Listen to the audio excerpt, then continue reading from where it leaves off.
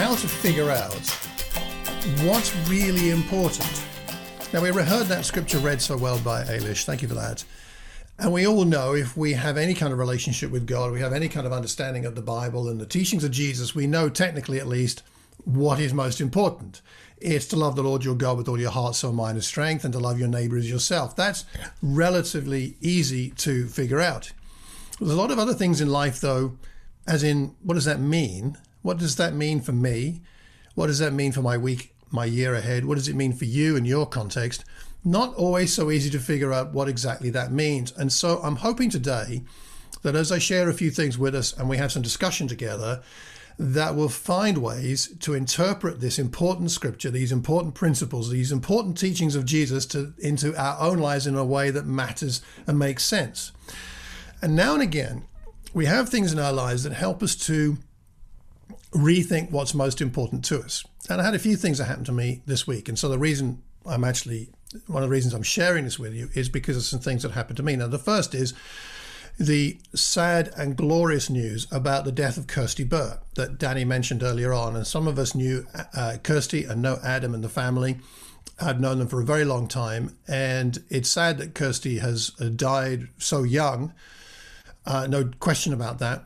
It is also glorious in the way that Adam has shared about it in Facebook posts and elsewhere about how grateful he is that his wife died faithful to God and the joy that they've had in their married life up till now. And when you hear about someone you know, especially someone young, dying, it does sort of make you stop for a moment and ask yourself what's really important in life.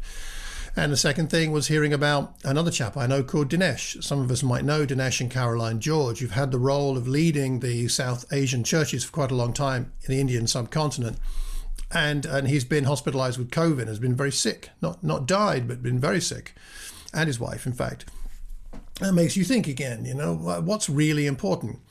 And the third thing, those first two things might sound more normal, but the third thing that happened to me was a bit unusual, at least for me, which was that I was out praying on Monday. That's not unusual, but I was out praying on Monday, and on Mondays I try to have a longer prayer time so I get myself ready for the week. And I had a longer prayer walk through the woods near where I live over here. And I was walking through a familiar part of the woods, and I was well into my prayer walk. And I don't know if this has ever happened to you, and I don't want this to sound too weird, but I felt like I heard the voice of God. Have you ever been sort of stopped in your tracks by sensing that God kind of wants to have a word with you? That's how I felt. I'm walking along, I'm not expecting anything, and I just felt God saying, stop walking, stop talking, and listen to me for a minute. And what I heard him say to me was, what's really important to you, Malcolm? What's really important to you, and are you living towards what is important to you? Are you living what's important to you? And are you conscious of what's important to you, why it's important to you, and are you really thinking about it? And it stopped me in my tracks, and I stood still for a while listening, and then started talking a bit with God, and it's been on my mind all week. What's really important? What in the way I live, in what I'm doing, in my plans, my hopes, my vision, my dreams, the way I live my daily life and what I'm hoping for next week, next month, next year, what really matters? And if I know what really matters, am I devoting the right energies towards those things? And so that's part of the background to what I wanted to share today, especially as we come towards the end of a year. And I know you and I probably can't believe it's getting towards the end of November, but already we're coming to the close of 2020. And though some of us may feel like, well, I'm glad to see the back of 2020, you are careful because you don't know what 2021 holds, do we? So, but nonetheless, as we get towards the end of the year, it's not a bad idea to take some time to contemplate what really matters now and going into next year. And so today, what I'm hoping we'll do is figure out at least some of the principles that will help us to work out what's most important and how to live according to what's most important. But before we get into some examples, let me first say what I would suggest are some unhealthy ways to decide what's important. Because it's important to understand how not to do it as well as how to do it, I think. So when Jesus answered this man about what's most important, and or discussed it with this person who was talking to him, what's most important, and the teacher of the law knew the answer, to love God with all your heart and to love your neighbor as yourself. These things are well known. Sometimes we can get the right answer, but from the wrong angle, by which I mean this. So essentially, the most important thing in our lives is our relationship with God. So it's a relationship. It's not just a set of rules to follow or doctrines to believe in, right? It's a relationship. And relationships are based on trust and on love and on understanding. And they're not. And so it's important to conduct a relationship according to healthy ways of conducting that relationship. So let's say I'm trying to figure out what's most important. If I figure it out from a perspective of guilt, or perspective of fear, or a perspective of what makes me feel better, that's not going to go well. So imagine if Penny and I are having a conversation later on this afternoon, perhaps over lunch, and I'm trying to figure out what's most important on the basis of the fact that I feel guilty about mistakes I've made in the past, and believe me, there have been many. But if I'm only trying to please Penny on the basis of my guilt, what kind of relationship is that going to be? Or if I'm trying to figure out what's most important to Penny and how I should live on the basis of I'm afraid otherwise she might hate me or leave me, that kind of negative perspective is not going to make a healthy relationship. Or if I'm trying to figure out how to please Penny because it makes me feel better, like I'll do this or that for you because it makes me feel good, again, that's not a healthy relationship. So what we're trying to do today is not figure out what to do out of guilt, like I ought to do this, I ought to pray more, I ought to share my faith more, I ought to, right? We're not out of guilt. Not out of fear, like, oh, if I don't do this for God, he's going to spite me and he's going to exclude me from the kingdom, and I've got to behave myself. We're not trying to do it like that. And we're also not trying to live the Christian life by what makes us feel good. Well, I just want to feel good about me with God, and it's very us focused rather than God focused. We're not trying to do it that way. We're trying to do it in a healthy way, which I hope the examples we'll look at today will help us with. Yes, I'm going to break this into 10 groups. Okay, 10 groups. So there'll be 5 devices in each group. So there might be more than 5 people, but 5 locations in each group. And I'm going to ask each group to look at one scripture and essentially one character for a few minutes and discuss some questions which I've already put in the chat box, but I'll put in again just so they're there.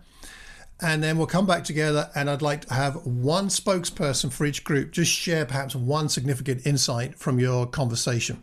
So we're going to look at David briefly, and the scripture there is Psalm 27 verse 4. And all of these scriptures are about the one thing, right? What's most important. And David says in Psalm 24 verse 7, the one thing I ask from the Lord, this only do I seek, that I may dwell in the house of the Lord. So what's going on there? What's that one thing that matters most to him? Then we're going to also, another group will have a look at the rich ruler in Mark 10, who was told one thing you lack. So there's one thing there. What's most important? And then another group will look at Mary and Martha in Luke 10, 41 to 42, which is where Martha doesn't understand that only one thing is needed. And Mary's chosen what's better. Then another group will look at John 9, which is the blind man who says, one thing I know.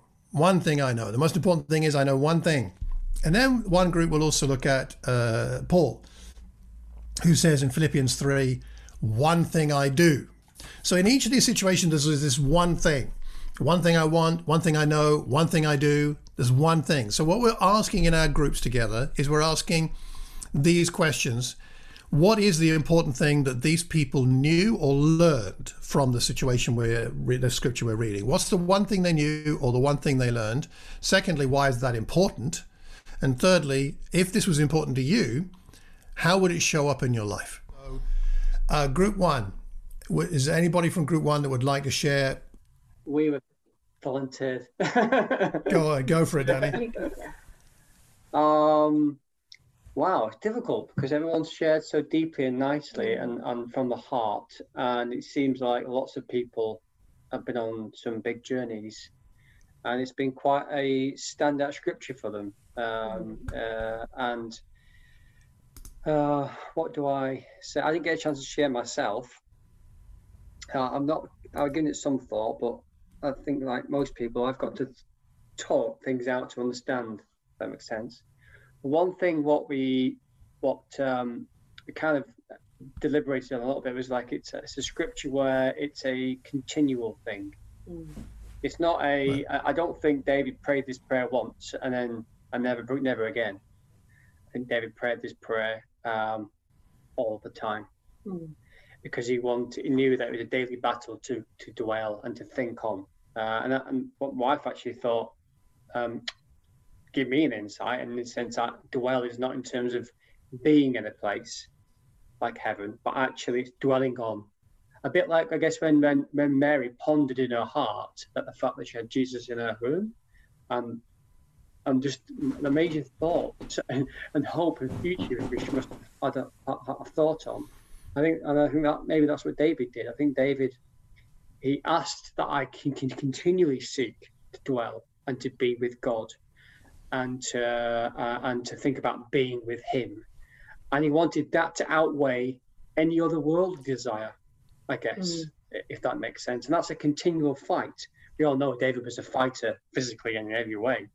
So I think we all need to recognise that actually. We sometimes, the beauty of the Lord and gazing on it sometimes fades away, and it fades away into the background, and it's and we have to bring it into the forefront of our minds by pondering, gazing in our thoughts on the Lord. I think Go for it. I think you also went on the same scripture, which was Psalms 27, about the dwelling. So what I took out from others who spoke about the whole scripture and how is important and how it can show up in our lives. It's like if we dwell in the house of the Lord, it will protect us, and also we'll be mindful in terms of how we interact. We'll be mindful in terms of how we do things in our lives, in our daily lives, how we interact with people, and it'll keep us safe and shielded from the outside world and all these things that are happening. So that's like what I took out from discussions, because I think I was the only one that didn't share. So yeah, and I think like, and how so the part of how it shows up in our lives, it's basically how we interact with the people around us, with our families, our friends, colleagues at work, people we meet on a daily basis. So that's good. That's what I can share. Oh, thanks for sharing that, because I think that's very much at the heart of it, is the way that we interact with God then affects how we interact with everybody else, right? So how we are with God is what sets us ready to be out there. One thing I ask from the Lord, this only do I seek, that I may dwell in the house of the Lord all the days of my life, gaze on the beauty of the Lord and seek Him in His temple. A couple of thoughts, and then let's go on to room 3. A couple of thoughts. Firstly, my Christian experience, and I read this elsewhere, someone said that it's easier to teach a church the Bible than it is to teach a church how to worship. And I think it's also easier on a personal level. It's easier on a personal level to learn the Bible than it is to learn how to live a life of worship, which is why we need to help each other, and is why we need to spend time dwelling upon God. As Becky, as you said, dwelling is different. The word dwell here in the Hebrew is the word used when a husband and wife set up home together. They move in together and have their own home. It's a new place. And it's a place that they value and love. And this is what we're talking about here, dwelling on God's beauty. When's the last time you spent some meditative prayer time dwelling on, focusing on, contemplating the beauty of God? The beauty of God. The word beauty there can be translated as favor and pleasantness as well. It could be a good time of quiet with God, couldn't it? To dwell on that, the things that are beautiful about Him, His holiness, His mercy, His long-suffering nature, His loving kindness, His integrity, His justice, His completeness, His perfection, His wisdom, and the list goes on. when we dwell there, focusing on that, contemplating it, how might it change us to be the kind of people God can use in the world out there? You'll notice it's very active. He's asking, seeking, dwelling, gazing. This is very conscious. He's conscious of this focus time with God. So good. One thing. All right. What about rooms 3 and 4 on the rich ruler?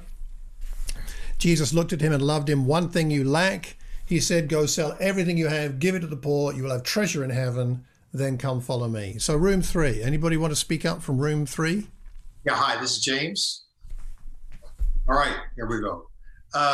So our room, we talked about how in order to basically follow those commandments and love others, that it was important. The important thing was that we didn't have something like riches that we elevated above God, that we really worship as God in our lives as opposed to actually God. And so it was impossible to enter the kingdom of heaven through man's ability. And he was instructed to sell everything. And it was clearly, at least at that time, we don't know what happened later in his life, but at that time, that he was dejected at that news. And, apparently because that he had, that he valued the riches above God or above the kingdom of God.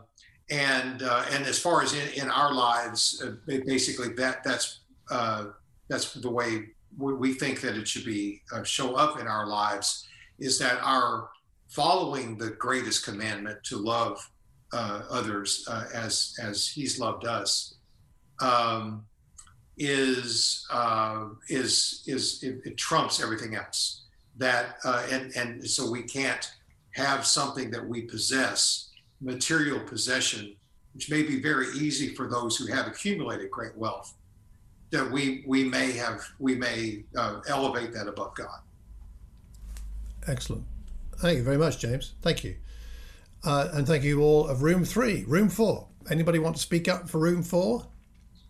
I've been volunteered to go for it, Lola. Yes. So again, on the same scripture, Mark 10:21, and what we saw, we tried to stick to the questions, to answering the questions, and we felt that what this guy would have learned was that his money had the potential to be an idol in his life, and that the fact that he had wealth, it didn't mean anything. Jesus said, "Go and sell it and give the money to it." So did on his standing before God. It didn't influence anything, and it was important. We felt that this was important for him and for us to learn this, because it helps us to have the right perspective of money. And we had, a discussion around times when we've been in plenty, we've been in want, and we ended up on the last question on how this would play out in our lives. And that's that money then has its rightful place. We understand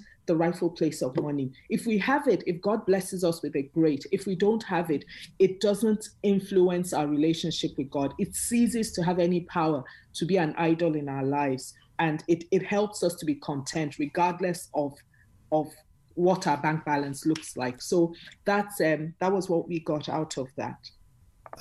Just one thought before we move on to room 5 and the next scripture. I think one of the things that I see in this passage that challenges me is the idea that there are times when we're called to another level of surrender than we feel comfortable going to. And although this is a one-time thing that happens in this man's life, it is also, I think, in the Christian life, one of those things that you surrender everything when you get baptized into Christ. We all do. But then you realize as you go through the Christian life, there are some other things that you now need to surrender. Maybe they're things you've accumulated on the way. And surrender is the only way to develop that faithful trust in God, the kind of relationship we see Abraham had with God, where he had that total surrender, and then God was able to use him to bless multitudes of people. So part of the way that the Dublin Church and the Watford Church and you and I are going to be a blessing to multitudes of people is by continuing to have the courage to surrender. I'm in a situation at the moment, nothing to do with directly Watford or Dublin, where I'm in a situation where I'm going to need to do a little bit of, have some confrontational conversations, let's say. And I really don't want to. I hate conflict, and it's going to be messy and stressful, but I've got to surrender to that experience if God wants me to have it. So that's something for us to think about, is surrender. All right. Rooms 5 and 6, Martha, the Lord said, you're worried about many things. A few things are needed. Indeed, only one. Mary's chosen what's better, will not be taken from her, Luke 10. So anybody from room 5 like to comment on that? Yeah. Thanks. Because I talk a lot, so they point their fingers at me. So. Okay, just bear in mind, I have a mute button here, okay? Yes, I can do that. But it's a Martha versus Mary in my mind, Well, anyway, we had a great discussion there, and it's a great story, and it's easy to see the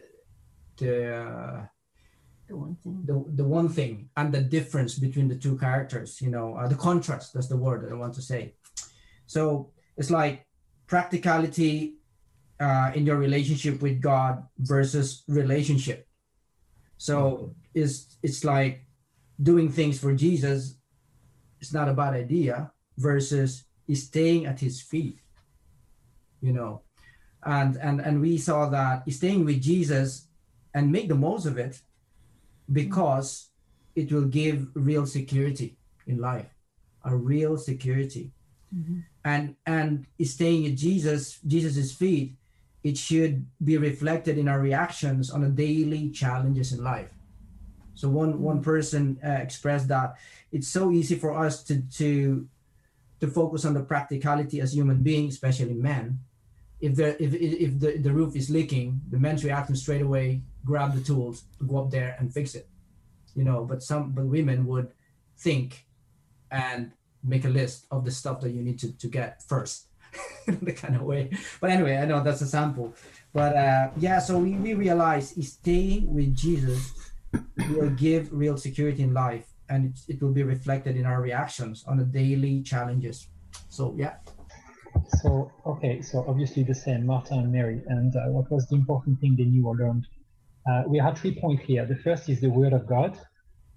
Why is this important? Because the Word of God is obviously our guide. And that's important to us. How would it show up in our lives? Well, we can be up and down, but we can always rely on the Word of God. That's the first point. The second is, which I really like a lot, it's your own need first. It's to see what is priority. What is priority for you? So why? The example was like, put your safety mask first before putting it to someone else. And the other point I have on this one is like anything can fall apart in time, and we cannot hold on to it forever. So we can always count on Christ. The last point, it's to not get distracted. And why is that important? It's our goal is the eternal life. So we need to keep focused on Jesus.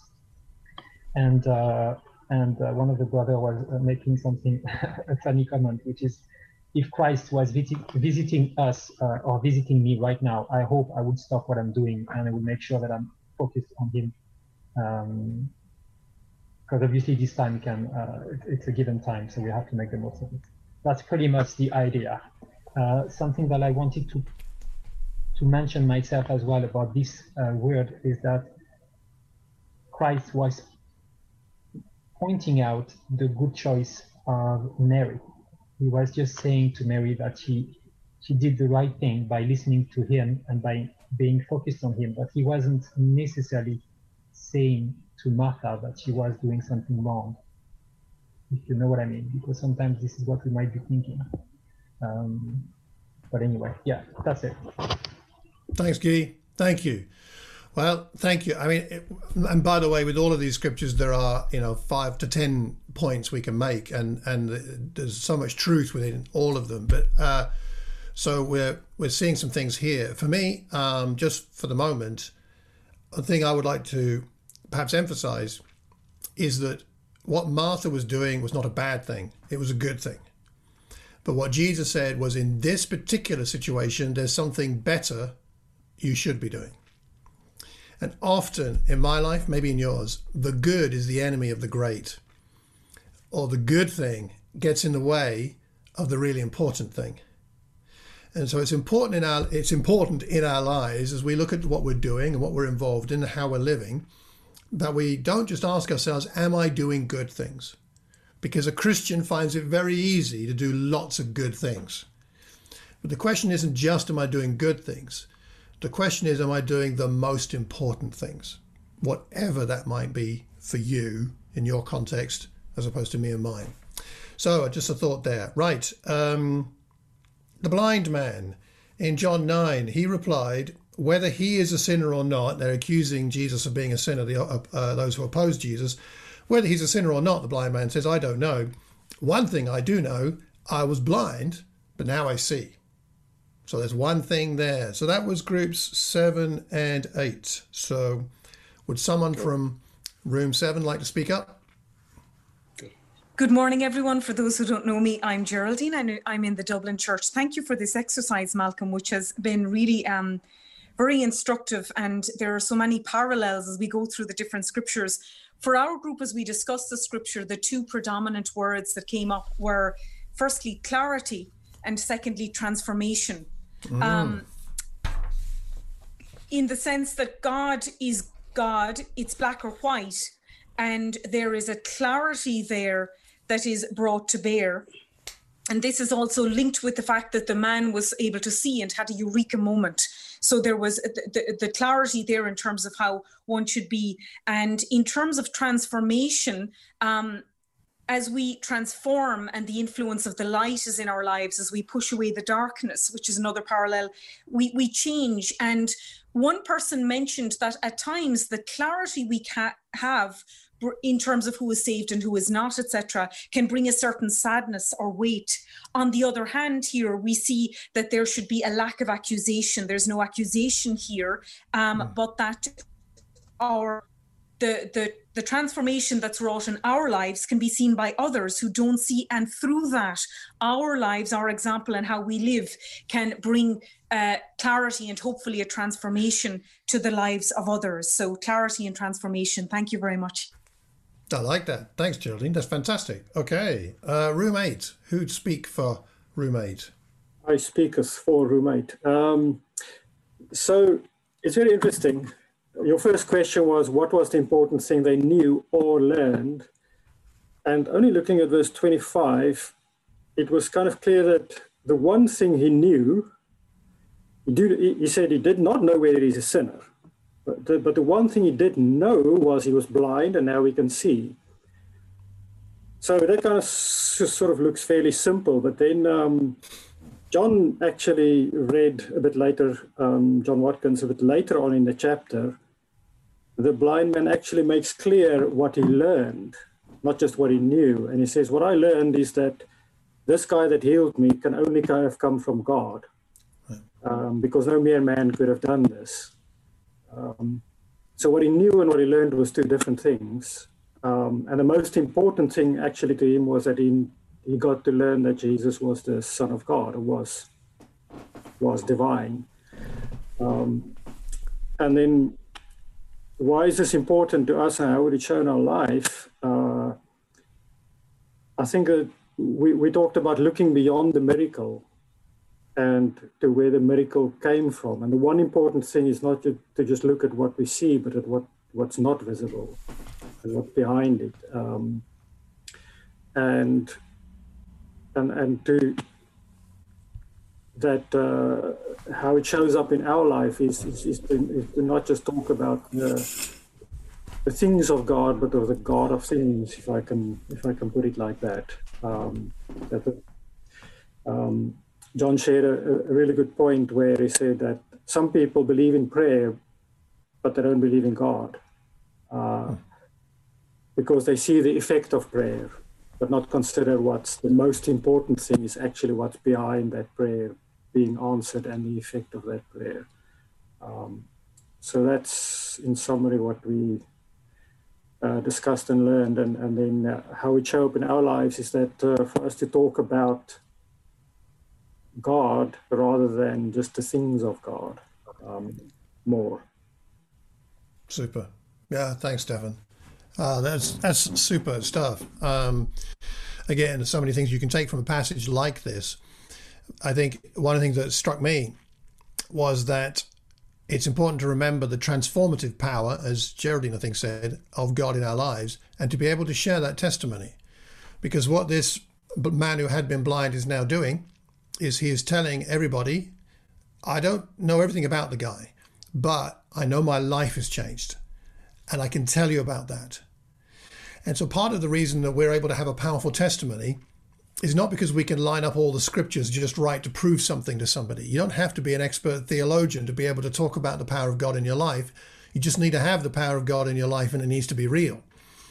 And that's a relationship, and that's much more powerful in the sharing than it is talking about doctrine. Now, there's a place to talk about doctrine, don't get me wrong, but I would say this, I think I'm fairly secure saying this, I don't think anybody was ever converted with only doctrine. It's not doctrine that converts people to a relationship with God. It is coming into contact with the transformative power and the love of God that converts people. Now, doctrine can get us right in the right way with God, and that's still hugely significant. I'm not denying that. But it's the power of a transformed life. My transformed life is what will bring people to God, not just I say I have some right teaching.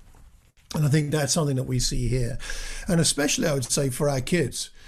You know, we often, I know I'm a parent, a lot of us here, most of us here are parents, and we worry about, have anxieties about how our children are going to come and know God. I would say the number one thing, more than the significance of a teen ministry or a pre-teen ministry or being in a church that teaches the right things, more important than that is by our children seeing their parents and their parents' friends in church living a transformed life.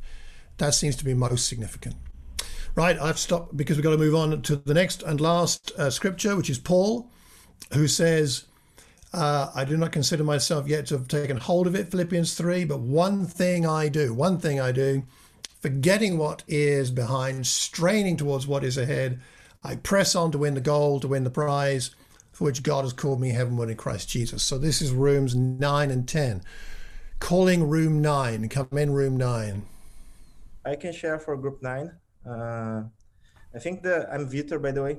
So I think the important thing here is really understanding that Paul is saying that, and Paul had a terrible past of even killing Christians. And so if he understands that, like, he was forgiven by God through Jesus, why can't we understand that as well? So like, we all have things in our past that we probably regret, but God accepted us the way we are, and when he accepted us, he wants us to embrace a new character, a new person, and not the old person that we used to be. So it's really understanding that and knowing that your life can move on regardless of what you've done in the past, that you have a new life by God, and he's so merciful that he's giving us a new opportunity to live a different life. So there's so many good things, and I think everyone has a good example to apply this concept to. So I think that was it. Thank you very much. Thanks a lot. Room 10, what have you got for us? Hey, Malcolm. Hello. Yeah, gotcha. Yeah, have you got me there? Yeah, I guess you cannot change the past. That seemed to be the one thing that he distilled, and much as he might well have liked to have changed the past, it couldn't be changed. And as Vitor said, you know, maybe sometimes it can be hard to accept that and to accept the forgiveness that God's forgiven, whatever it might be in the past. I think Paul, you know, in the verse, he's very purposeful in in straining towards the future, in putting that one thing behind him to set his gaze firmly on the future. And Paul was very purposeful and driven, which some of us can, some of us can't do. But I guess, we can all seek, that there's peace in setting the past to rest. And I suppose even if our past has been kind of glorious, it can still define our future. And that can be a bit of an obstacle too. So, yes. One of the things about Paul is that he didn't, as you say, John, he wasn't trapped by his sinful past, nor by his glorious past, you could say. Neither the victories nor the defeats seemed to hold him back from continuing to move forward into more Christ-likeness. I would put it that way. The baggage from our past sometimes can obscure what's important for the present. If we're trying to figure out what's most important right now is not the past. Now, I know we have therapists on the call here, so I'm not suggesting in any sense that our past isn't significant or we shouldn't consider our past. It shapes who we are. It certainly does. And so there's a place for that, for sure. But what I am suggesting is that our future growth is not dependent on what has happened in the past. Our future growth into Christ-likeness and what God can do with you and I, or in us, is not dependent on what has happened in our past. It's dependent upon the presence of the Holy Spirit in us now to transform us like the Spirit transformed Paul, which is a very hopeful but reasonable thing to consider as we think about what is ahead of us and how to prepare for what's important. Paul didn't deny his baggage. He talked about it. We see it there in Scripture at various points. But he didn't let his baggage of the past get in the way of being ambitious for God in whatever form that might take. And I would hope for you and I in Dublin and Watford and for myself that we would be ambitious for God. That will look different from you to you and me. For some of us, that's a very extroverted kind of ambition. For some, it's more of an introverted kind of ambition. But nonetheless, it behoves us as children of God to always continue to have an ambition for God to work in our lives and through us. And Paul seems to understand that. We certainly never fully arrive while we're here on earth, but we can make progress towards greater Christ-likeness. So what have we looked at today? We've looked at a lot, haven't we? I know we have. Trying to figure out what's most important in a practical sense, in a way. Not just we know that we must love the Lord our God with all our heart, soul, mind, and strength, and love our neighbour as ourselves. We understand that. But what does it mean? We've got 5 characters we've looked at that have shown us at least 5 potential different aspects of what that most important way of thinking might look like, and ways for us to think about what's most important to us now and what might be best to be most important for us going forward. So we looked at David, who knew what was most important to him, at least at that point, was that God is at the heart of prayer. That prayer is not about me fundamentally or about anybody else. It's about dwelling in the presence of God. Secondly, we looked at the rich young ruler who figured out or learned a lesson he didn't want to hear, but he learned that God is at the heart of surrender. If God is most important to us, then it enables us to live a surrendered life. Martha, well, she learned that, yes, she was serving, and yes, she was doing her best and doing a good thing, but she also learned that there were times to set aside the good to pursue what is more important. We looked at the blind man who figured out that the transforming power of Jesus was what he was able to witness to. And what was most important was that power of God in his life. And if we can witness to the power of God in our lives, that's a really important thing. And last, we looked at Paul, who figured out that God is the one who propels him forward on his ambitions. It's not about his ambition. It's not a selfish ambition. It's a godly ambition, because he knows that God has a good plan for him, a way of blessing him and using him for his glory. I hope that at least one of these characters might speak to you. Maybe it was the one in the group you were in. Maybe it's one of the other characters that was not the focus of your group. But nonetheless, I would hope at least one of them would help you and I to settle on what is more important right now and in the near future.